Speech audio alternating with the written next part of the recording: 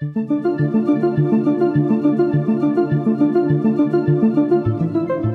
is Future Sight, a show from Capgemini Invent where we explore emerging technology trends and new ways for you to adapt and grow your business. I'm Gary Bamaya, Chief Technology and Innovation Officer of Capgemini Invent and the co-host of Future Sight. In this week's episode, we're speaking to Rita Martins, Head of FinTech Partnerships at HSBC. She's also a guest lecturer at Oxford's FinTech program, a mentor at Techstars Web3 Accelerator, and was previously on the 2020 Women in FinTech Power List. Rita, welcome to Future Sight. Thanks, Gary. Glad to be here today.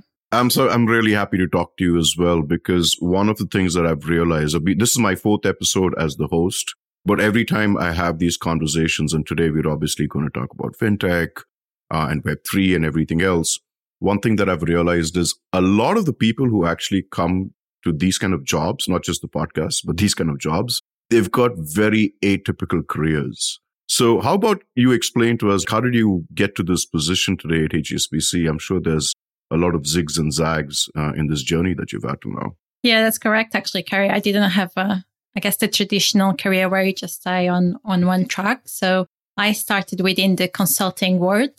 I started with Ernst & Young and Accenture, and I was really working with financial services companies doing digital transformation. So looking into new technologies and trying to see how they could leverage those technologies for process improvement, people improvement, and really align to their strategy going forward. And 4 years back, actually, already 4 years, I decided to move into the other side. So I moved into HSBC, my client previously. And I started with, again, the digital transformation role. And then as years went by, it became a bit more into what it is nowadays, which is really the head of FinTech partnerships. So already when I was at Accenture, I was already really interested in new technologies into the companies that, for example, Accenture, they have the FinTech Lab, but they also have this concept in which they look into companies and they partner with companies when they go and have conversations with the big banks. So I was already really interested in speaking with some of these companies, learning about, at the time, the main topic was automation, RPA. And then throughout the years, it changed into the technologies. So yeah, it has been an interesting journey. And I think I have definitely that bag of wanting to do something different, being very curious about new technologies, and something which is interesting that not everyone has, which is really just being uncomfortable with not knowing everything, being uncomfortable about the unknown and wanting to learn all the time. And I think that's a characteristic that many people actually will have today. The new Gen Z, they have that a lot. And I think the careers are going to be a bit more zigzag than they used to be before. Yeah, for sure. It's already happening, but it's definitely one of the main criteria that I kind of look for when I'm hiring someone today. Like, it's great that you went to school and you got your degree and your master's, et cetera, et cetera. I'm not going to, lambast someone who's put in the effort to get an education, but I really look for signals in which you can demonstrate how you were able to, first of all, which direction your curiosity was going, and then what did you do about it? Did you actually do something about it? And how did you learn about something? Because if you think you just got a degree, that's not enough today. Mm-hmm. The world's changing so fast that by the time you graduate, your curriculum's probably already outdated. So the second question that I had was, I really liked when I saw that you were on the FinTech Women's Power List. I'm trying constantly to get more and more women involved in a lot of the tech subjects that I work on. 2 questions over here. First of all, how did you get onto this power list? And secondly, what advice do you have for young women, or women of all ages actually, who want to get more involved in technology? Yeah, so the Power List is a really great list that provides visibility of some of the great women that are working within technology. And I guess because we still quite a few, there is only a few of us. So to be part of the Power List, you just really need to be in the industry working with technology and showing that you have really delivered something. The industry is changing slightly. You definitely see many more women coming to the technology. I think also there is a bit of a change around what types of studies, for example, that women should be going to university for. The main advice that I would give is probably 2. So one of them is really just go for what you like. right? So I went into technology because it's something that really fascinates me. And if that's something that you do want, do go for it, even if you don't know anyone else that does it, because there is still so many of us. And the second one is making sure that you tap into your community. So once you are into the industry, you'll see there is so many great, actually female leaders, and learn with them, get them to be your mentor, or really just get to start meeting them, because interesting enough, the industry is still much more about people than about technology. So making sure that you have conversations like we're having today around what you're seeing in the future is really important, to just tap into your community. No, that's super interesting. But, last week I was actually giving a conference. So every time after the summer holidays get over, I'm sure you do this at HSBC as well, we have a bit of a kickoff, just to get everyone out of the summer holiday mindset and kind of remind them that there is actually a job you got to get back to. And I gave a bit of a talk on, Web3 and Metaverse, just because at Capgemini, we need to inform a lot of our younger colleagues about what's going on over there and help them kind of understand that you can build a career in that direction if it's interesting to you, because the group is aligned in that direction. Now, I had surprisingly, again, so I'm coming back to a lot of the people who came to and spoke to me afterwards were actually juniors who were women. And a few of them mentioned the same problem to me, in which they said, Carrie, I don't code. Like, I'm someone who's technical. I'm super interested in Web3. I really understand like a lot of the philosophy. I see the cultural aspects of it. I see where it's going towards. I think it's the future. But they wanted to ask me, and I'm going to ask you the same question. If you don't know how to code, if you're not someone who's actually been like in a technical position or education before, does that actually impede your ability to work in a tech-led subject? No, it doesn't. That's really the short answer. So I don't code myself. I did try and learn it just because I'm interested, but I'm not a technical person either. And there are many roles where you don't need to be technical. So for example, my role is really, I understand the technology and I also understand the business side of it. So the use cases. So I do the bridge between both. Now, I'm not super technical. So when I have technical questions, I always go and ask someone technical. And there are other roles like the people role. There is the comms role. There is the marketing role. So you don't need to be a coder. You don't need to be technical. Of course, you're going to learn much more about the technicalities and the technology the more you work into it. But there are many roles that are not coders. And yeah, so there is the whole, if you think about the startup, for example, you have the whole IT team, right? There will be coders, there will be technical, but then you have the whole marketing team, you have the sales team, for example, or business developers. They are not technical either. And then you have all the social media, for example, which is quite a big one nowadays around the branding. You don't have to be a coder as well, for example. So I think have a look at some people in the industry, have a look at the different roles and careers that they have. And you'll see that actually the coder or the IT part of it, it's probably only 20% of it. So there are many roles available for non-technical people. Yeah, and if you do have the time to sit and actually learn coding language, and a good one, I learned in R because I used to do statistics before, and then realized it was quite hard to translate into another language after that. But yeah, if you do have the ability and the time to kind of learn one, it's always useful to do that. Learning any language is useful. So yeah, that's great advice. So this brings me to the next question, because you've got a really interesting title, right? Head of FinTech Partnerships. That sounds so cool. What's the day today? What does a day in the life of Rita Martins look like as head of FinTech Partnerships at HSBC? So the day really changes, which is part of the fun, really. The role is that I need to make sure that I identify and I meet high potential companies. So fintechs is nothing else than small startups that leverage technology within the financial services industry. So making sure that I meet the new high potential companies in the market and that I make the right connections with HSBC stakeholders internally. Now, when we engage into a partnership with a company, we'll typically go through the whole having a discussion or a conversation around what is the technology from the startup side, what is our use case from HSBC side. And then if there's potential, then we go into a POC, which is a proof of concept. And if the POC is successful, then we'll move into production. So my role is really making sure that the whole journey goes smoothly. I have a team that helps throughout the different parts of it and looking also, for example, really important into the onboarding parts, which is a process that does take a bit longer in a big organization like HSBC. So making sure that that's really defined, that we simplify as much as possible.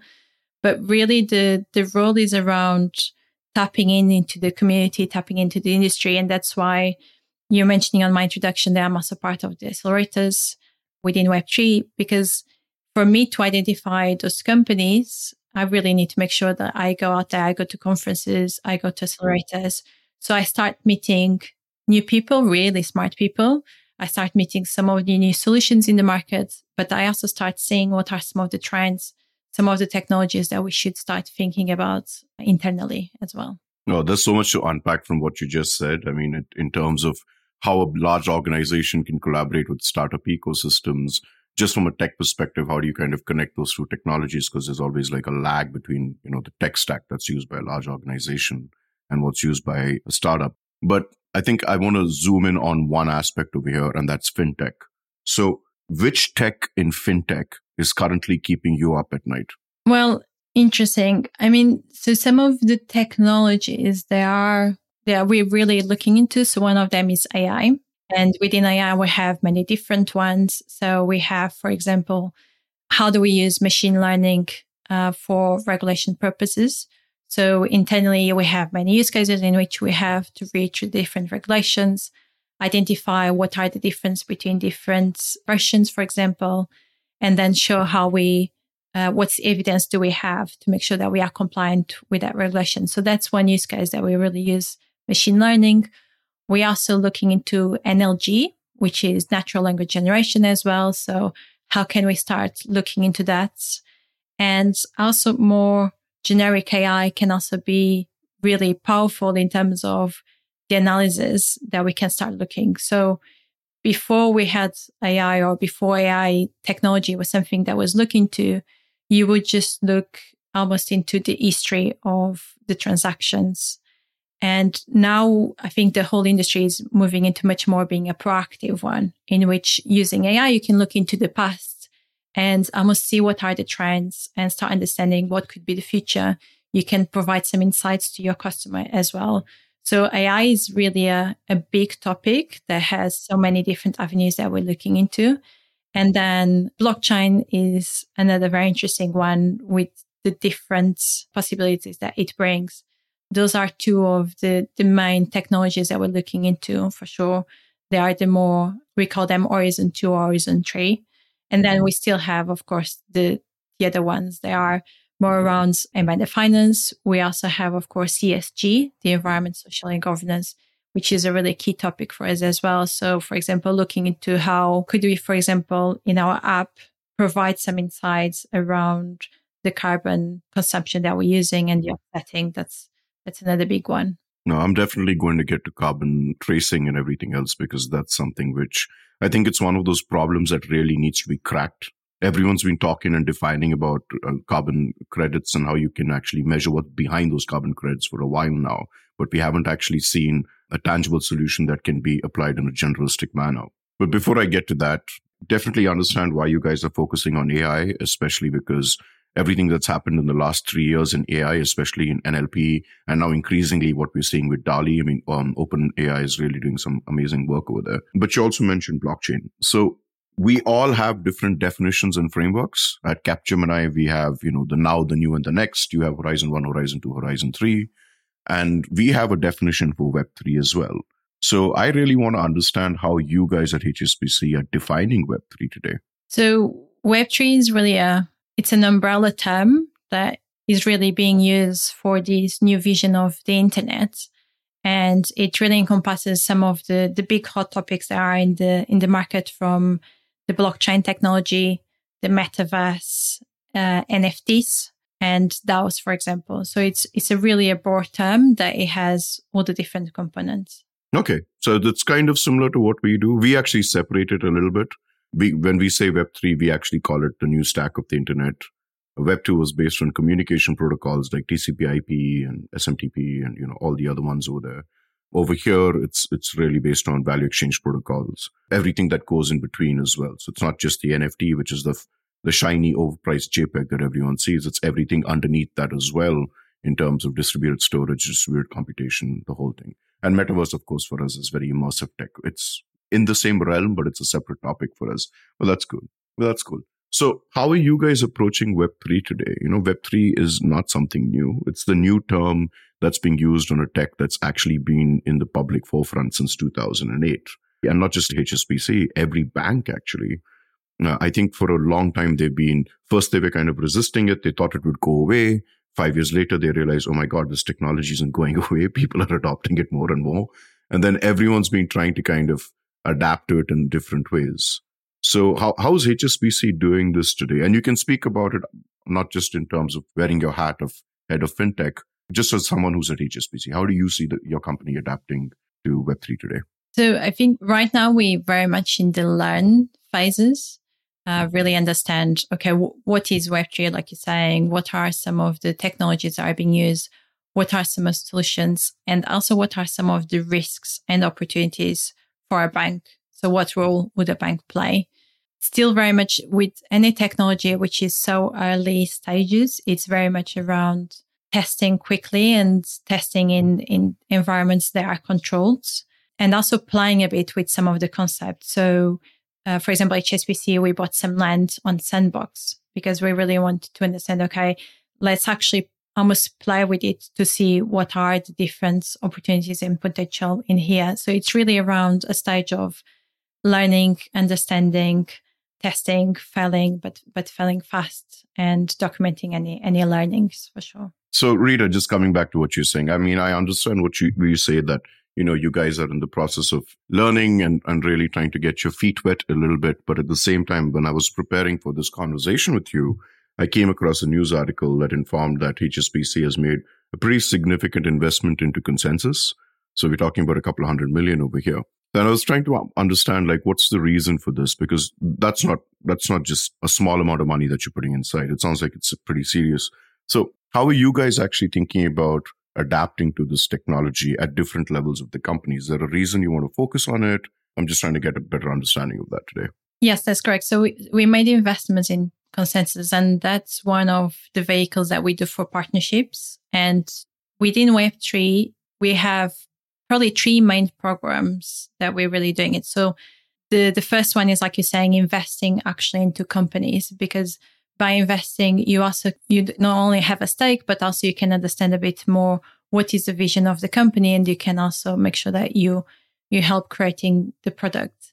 The second one is the partnerships, which goes sometimes hand in hand with the investments.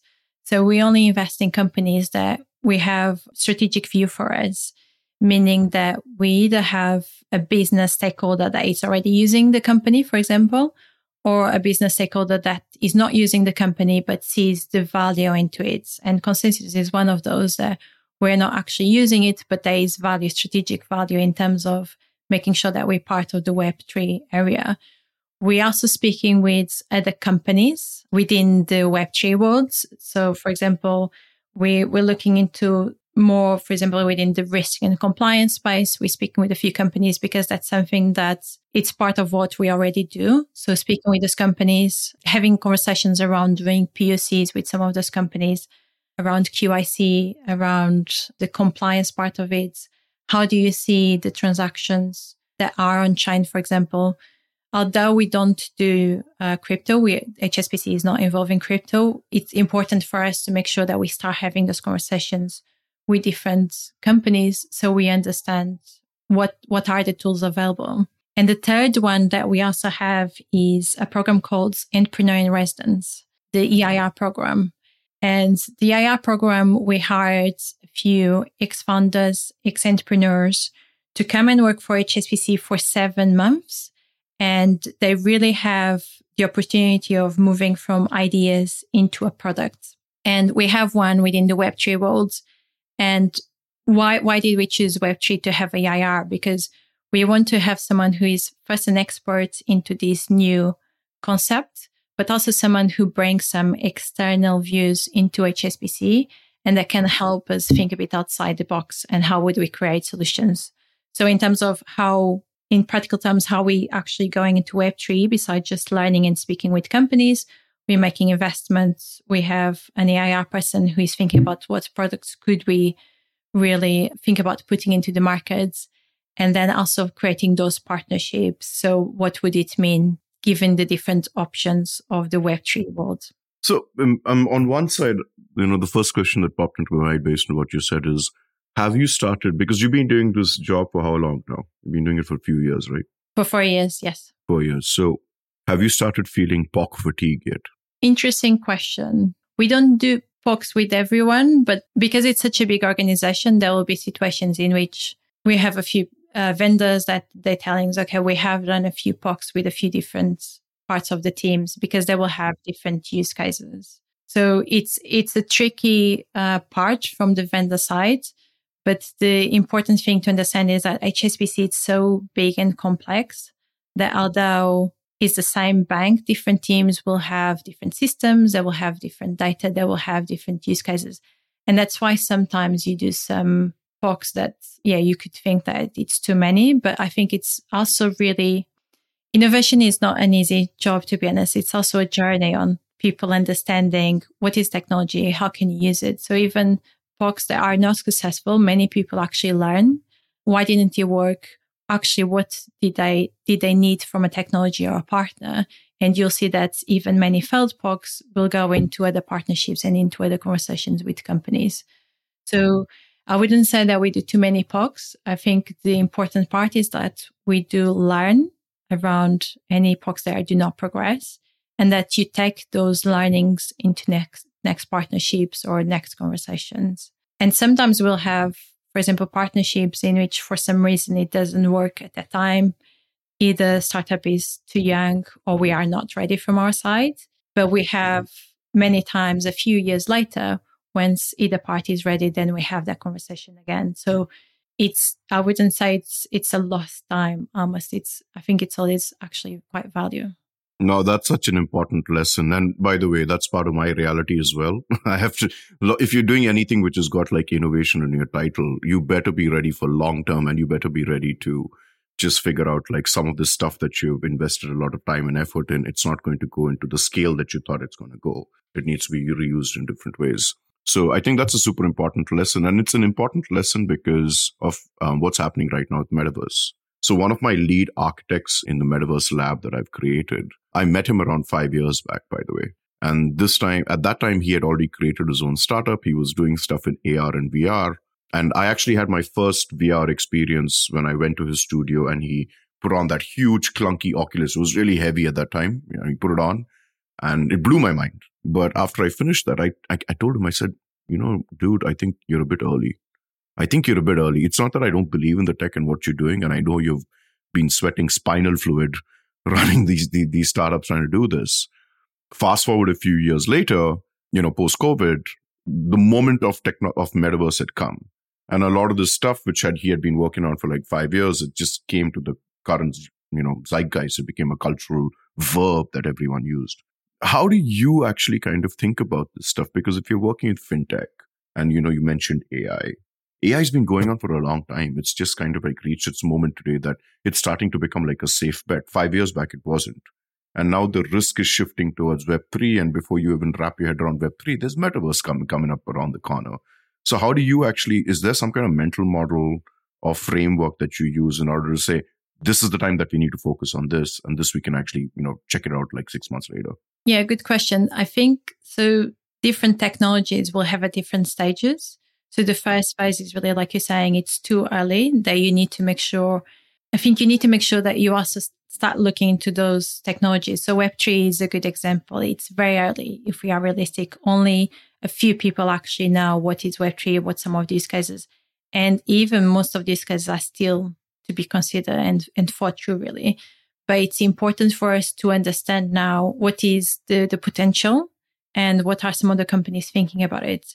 Now, the types of companies that are within Web3 and early technologies, they're very early stage companies. So they probably pre-seed, which is not something that we would typically partner with at HSBC, to be honest, because they're too young. They will not be able to scale. And also it's not fair because they're so young with a big company like us. They will put almost all their resources into us. So I do have conversations with those companies because I want to understand what they're doing. I want to know the people as well, because some of those ideas, they may fail, but these people, they're learning a lot with the fails and they're very experts into such a new technology. So it's much more around, I think, that part, having conversations with companies, understanding what they're thinking, what are some of the solutions that they have. And to be honest, like even some solutions they tell me, and I'm very open with them and say, that's a great idea now, but it doesn't scale, or it will not be a problem in the future once Web3 will become bigger.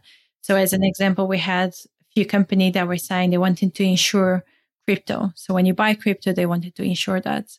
That's maybe okay now. But if you think about scalability, why would you want to, if everyone is going to start buying crypto, would you insure it? Or would you only buy crypto once actually you have that someone that really owns the risk for you? So the Web3 or new technologies is a really question of, you spend a bit of your time, probably 20, 30% of your time.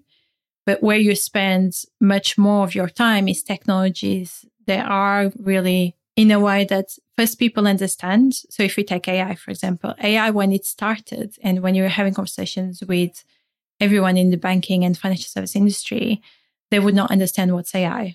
How do I know what the model is doing? How can I explain the model to my auditors? And right now we're much more in the phase in which the technology is not only progressing, but also people are much more aware of the potential, the risks, and how to mitigate the risks. So that's where we spend much more of our time now. It's in technologies that are much more advanced. So it's a bit of a balance between new technologies and technology that are much more advanced. And you even have those technologies that are probably coming in 8 to 10 years time. So for example, quantum computing is something that another team is also looking internally at HSBC. So that's probably another one that I'm aware of, but I'm not spending as much time with. So you always need to make sure you know what are some of the trends and when you go into each one of them. And exactly like to your question, you have to spend some time in each one of them, because otherwise, if you spend too much time in what's ready to use now, by the time, let's say Web3 is ready to use, then you're too late. I like your answer because it's starting to give me an idea of the kind of profiles, or at least the maturity of the company and the tech that you look for when you start having a conversation with them. And I think that there's any listener over here who's trying to think about how do I get engaged with, HSBC kind of a program, or what kind of startups do they actually want to start communicating with? I think your answer kind of frames it out a little bit. But it does lead me to think, when I've spoken to startups previously, and even now when I do it, I have a certain kind of criteria in which I'm trying to analyze the team and the product. So based on the maturity and the kind of text that you're focusing on, what's the main things that you're looking for when you talk to a startup? What are the main criteria you use in order to understand this is someone I want to engage with or not? So I look at three main things. So the first one is technology. So do they have the right technology? Do they have the right product? The second one is the vision. So do they have the vision? What is their vision for this product? Are they continuously learning and improving the product? Do they have someone who is, for example, focused on the R&D or focusing on how they're going to improve the product? And the third one is really the people. So who are the founders? Who are the people that they have within the team? And how easily or how well they're working with HSBC stakeholders. Because it's really important that both teams work together. It's a very different culture and mindset. Startup is sometimes they're really small. They're used to getting things done really quickly and they're always moving into the next thing. While in a big corporation like HSBC, you have other considerations. You have quite a few different stakeholders. So you want to make sure that there is that ongoing conversation and that the people are aligned. It's also important to know what are the founders' experience. Like, do they have that vision for the product to progress further? Because we want to make sure that we align or that we partner with someone who has a really good product now, but also that will come with us on the journey and in the next few years. And it's always bringing new ideas into the table, challenging us a bit around thinking of different ways of using the product and the technology. Okay, you said challenging new ways of thinking, bringing new things to the table. this is where I've been scratching my head for a while, and I hope you can help me out. Metaverse, I get it when you use AR and VR and let's say CPR or just like, consumer stuff or even gaming. But increasingly, I've been having a lot of my colleagues reach out to me, and I'll give them credit. They're building stuff themselves and they come up to me and they're like, Carey, we built this for like insurance and we built this for retail banking, wealth management. So where are you seeing the applications of augmented reality and virtual reality in finance? And do you think there's something there that needs to be really built in more detail? How do you see it moving forward? Yeah, it's interesting. I mean, I think it's still being decided and thought through. I think the initial ones was just very much people taking what they know now and moving into metaverse, like taking a retail branch into metaverse. I think where we'll probably land will be something slightly different. I think like banking, if we think about banking has changed slightly. So before was very much a retail branch. You would physically go into the bank. But right now, banking is embedded in all your services. So, for example, when you pay with your phone, that's banking, but you don't even think about it. And for me, I think metaverse is going to be something similar. There is going to be new experiences and services within metaverse, and banking is just going to be embedded in those services. So you're not even going to notice that you're using it. And probably one of the key things that banking will really, it's a natural use case, is around that user experience, because Web3 is still quite complex if you think about it, especially for non-digital savvy people. So how do you make it really seamless and really easy to use for anyone who is going to be in the new metaverses, AI and VR? I think even metaverse, it's still very young. So you're saying about the headset was very big and clunky when you started, is still quite big nowadays, and still some people they get they don't feel well when they're using it, and the technology is improving quite a lot. So there's a few big companies that are working into it, and it's going to be something really much smaller. And I think once you get there, then you're actually going to be much more in a position of scalability, and more people are going to start using it. And that's where then you will see some of those really use cases and how banking will support some of those use cases. Absolutely. No, we're aligned on that as well, because actually the next episode that I'll be doing is with someone who works in pure metaverse, right? This is all he does. Every time I see his LinkedIn post, it's about real-time rendering and stuff like that. So, and he's been involved in it for a while. So I want to kind of, pick his brain and see where are we on this development process. I also wanted to kind of ask you, and after that, we're coming towards the end of the conversation as well. But I also wanted to ask you that when you see this Web3 and metaverse technology, do you actually think that one day it's going to actually become part of the organization strategy and governance? I mean, today it's just like an investment thing, right? But do you see its future application in the way that HSBC does its own job? Do you think there'll be a DAO one day for HSBC to augment their decision making? So it's hard to guess in such a new industry and technology. I think some components will probably stay. And it's interesting that, for example, just the underlying tech blockchain infrastructure is already being used. So we have a few use cases that not just HSBC, but a few banks are using, like, for example, the global trade. And there's other use cases that we're exploring, because really just the blockchain technology can really provide transactions efficiency. It can also provide process transparency, which really reduces all the reconciliation and that happens in many parts of the bank. So the infrastructure, the technology, we are already using it. I think some of the concepts from Web3 will probably stay and will be used by HSBC and other banks. Now there is also a spectrum. So when it started was very much a big spectrum of everything fully decentralized. And where we're going to land, it might not be that full spectrum. It might be something in the middle. So do you actually believe in CDeFi, centralized, decentralized finance? It's kind of becoming like a mouthful. In some circles, it's considered an oxymoron. But do you think that that's actually going to be a reality moving forward? Well, it's interesting because a CDeFi is really nothing else than a centralized entity using the blockchain technology and the Web3 concept, right? And different customers will have different risks appetites, and they're also going to be using different models, I believe.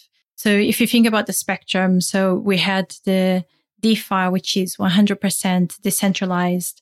There is no central entity or entity. However, that does bring quite a lot of different risks, like, for example, being your own bank, which means if something goes wrong, you don't have a central entity, which nowadays is the bank, to really help you with that problem. And a CDFI, it's almost like a middle ground for people that want to try DeFi and the new model, but they are still having that support from a centralized entity. One of the key benefits or advantage, I think, from CDFI is that it's a much easier way of non-digital people to use this new model, because at DeFi part, it's really complex. You have your own passwords and so on. So a CDFI, it's something that someone much more easily can actually use without having that digital skills. I like the fact that you're talking about decentralization. You mentioned a few times, because that's really like we're seeing today with Web3. It started off in DeFi, which is normal. I mean, if you're talking about anything with blockchain, its whole job is to exchange value from point A to point B. So it's normal that we saw DeFi starting off in 2016, 2017. It's been through a few ups and downs. I can personally attest to that. And now, it's coming to its next phase, its next bear market. There will be another bull market, et cetera, et cetera.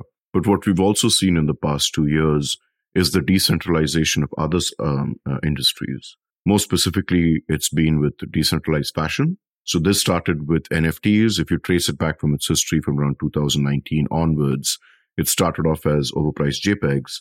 But then slowly we realize that you can do a lot more with an NFT. It doesn't have to be just, relegated to a piece of art. It can be used for doing multiple other things. And now you've got soul-bound tokens and people actually, collaborating and creating fashion in places like The Fabricant or Digital Axe or Mutiny. There's a whole bunch of them out there. And more recently, in the past year or so, one of the things that we've been noticing, because we work with a lot of pharma companies and, drug creation companies, is the whole rise of decentralized science, or DeSci. So DeSci is the place, like one of the companies that I cite, or it's not even a company, it's a DAO. It's called Molecule.io. And they're actually trying to figure out how do you create, new drugs and solve challenges which are currently existing in the drug discovery and the pharma industry through using DAOs and, getting people from different spectrums collaborating together on a specific scientific topic. So the reason I'm mentioning these examples is because the role of a bank has never been just send money from point A to point B. I mean, that's how you vulgarize what a bank actually does, but they are part of the social woof and wool of an economic engine. And if you see decentralization happening in multiple industries, a younger demography that seems to be more aligned with it, that thinks in terms of not just consumption, but also in terms of contribution. How do you think a bank, a centralized organization like HSBC, is going to adapt to this new paradigm? So it will be interesting to see what will be the role, but there's definitely the role of the bank or the services provided definitely change depending on the different models that we'll have. I do believe that you're going to have the different models together because, like we just discussing before, different clients will want to use different models. And depending on each model, the bank role or the services will be different. So if you're thinking, for example, of a CDFI model, almost one of the roles of the bank could be really to make that bridge between the traditional finance and the CDFI. There is many other use cases. So, for example, the custody of the NFT. If you're thinking about the DAO is composed by many members, but actually how you're going to have the custody of the NFT for that DAO, who really holds it. And those are two things that a bank already does. So the bank already really has the custody of the client's different bank accounts and so on. So that's one of the use cases that could be. So I think there is many different use cases that the bank will be playing, and it does depend at what model we're thinking about. Okay, great. So Rita, we're coming towards the end of our session, and we've kind of started this weird little tradition over here on the podcast that I always ask a rapid fire question. Now, the way that this works is very simple. I kind of ask you like one word. I just mention one word. and you need to respond in the shortest amounts of words to what you think about that. It could be 1-word response. It could be, let's keep it a max of 5 words. Okay. So you got to be very, very quick in terms of what I'm going to ask you and the response that you give. Let's start with the first one. NFTs. Create economy. ETH merge. ESG. Third generation blockchains. To be explored. Web3 regulation. It's coming. Future of fintech. Embedded finance. Okay. That was good. All right. That's really good. It's good to see that, we've got people like you working at this weird intersection between large corporations and the startup world. A lot of people actually have the understanding that innovation only happens in startups. And for a long time before I came to, working in a large organization, I thought the same thing as well. Mm-hmm. But one of the advantages that happens when you come to an organization is you realize there's a much bigger reality. A lot of things don't get shared for different reasons, but that doesn't mean that nothing's happening. But a lot of it is just based on stewardship. You need the right people in the right places to do at least the correct thing. And yeah, it was really fun to see that, you're doing this over there. So any final thoughts that you'd like to impart with the audience in terms of, where you think things are going to go, what people need to be focusing on? And if you have a special message to, let's say, women who want to get into tech, please, the floor is yours. Thanks, Gary. I think in terms of Web3, it's a very interesting area that it's still early stages. The use cases are still there, but it's very important for us to start understanding what does it mean, what are the risks and opportunities. And for any companies that do want to partner with us from the fintech world or even from the Web3 world, we are definitely engaging with many companies. And it is a lengthy process to partner with such a big organization like us, but it also brings some really good advantages. So do not be afraid to have conversations with people that are working at big companies like us. And for women in fintech or for women in tech, I think just keep working on it. Just keep making sure that you tap into your community and have fun, I think. Great. And where can people reach out to you? Where can people follow your work? So you can reach out to me on LinkedIn, Rita Martins. Okay, that's great. So you hear it here first, guys. Please reach out to Rita if you have the right kind of ideas. She's definitely the kind of person you want to talk to if you want to see how you can engage yourself with HSBC. Rita, thank you very much for coming on the show today. And thank you at home for listening. And if you've enjoyed this episode, don't forget to listen back to some of our recent episodes on all things Web3. You can find them in the show notes. And lastly, do subscribe on Apple Podcasts, Spotify, or wherever you get your podcasts. This has been Future Sight, a show from Capgemini Invent. We'll see you soon.